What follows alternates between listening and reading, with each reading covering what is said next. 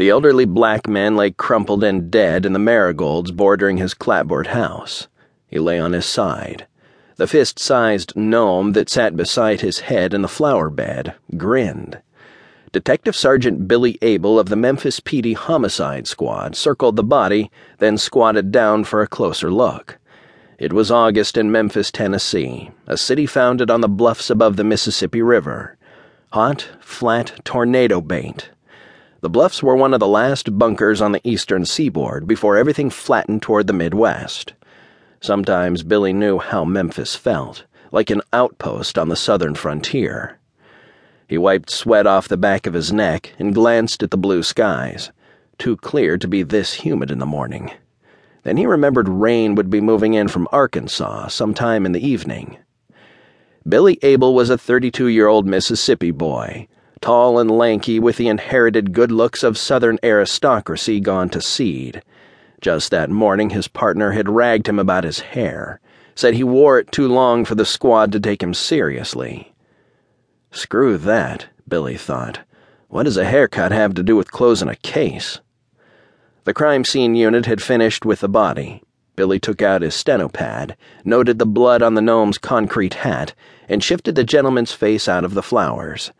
The neck and jaw had stiffened only slightly, the eyes turned milky behind the lids. Billy shot his own photos of the body. The camera lens made the old man's whittled-down frame look fragile as a boy's. His legs were contracted into a fetal position, as if he'd hit the ground and drawn up. No shirt, one shoe, a scuffed wingtip, no socks. Fly unzipped, penis exposed, fingers curled in on themselves like dry leaves. Billy scanned the side yard for anything out of the ordinary. The neighbor's dog barked at him through the back door screen. Billy sniffed. The air around the body smelled like marigolds and Old Spice. A fly landed on the old man's nose and waded through blood clotting on the upper lip. Billy waved it away, giving the man his dignity. A shadow passed over him from the porch above. His partner, Lou Nevers, could sneak up on a person quiet as a bat, but not on Billy. They'd worked together 6 years, and he knew all of Lou's best moves. Like this morning, when Lou started complaining about Billy's second-hand suit. Lou wanted to get the upper hand because Billy was mad about the overtime shift Lou had lined up.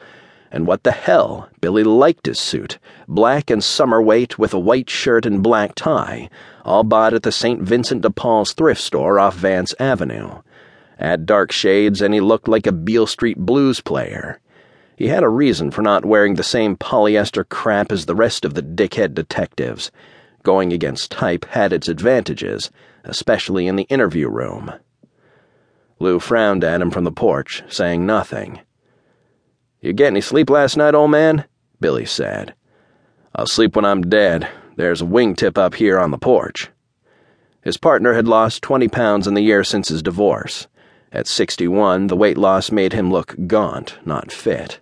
He wore the same kind of short-sleeved shirt as yesterday, the same polyester slacks, and one of 2 blue striped ties given to him by his ex-wife last Christmas.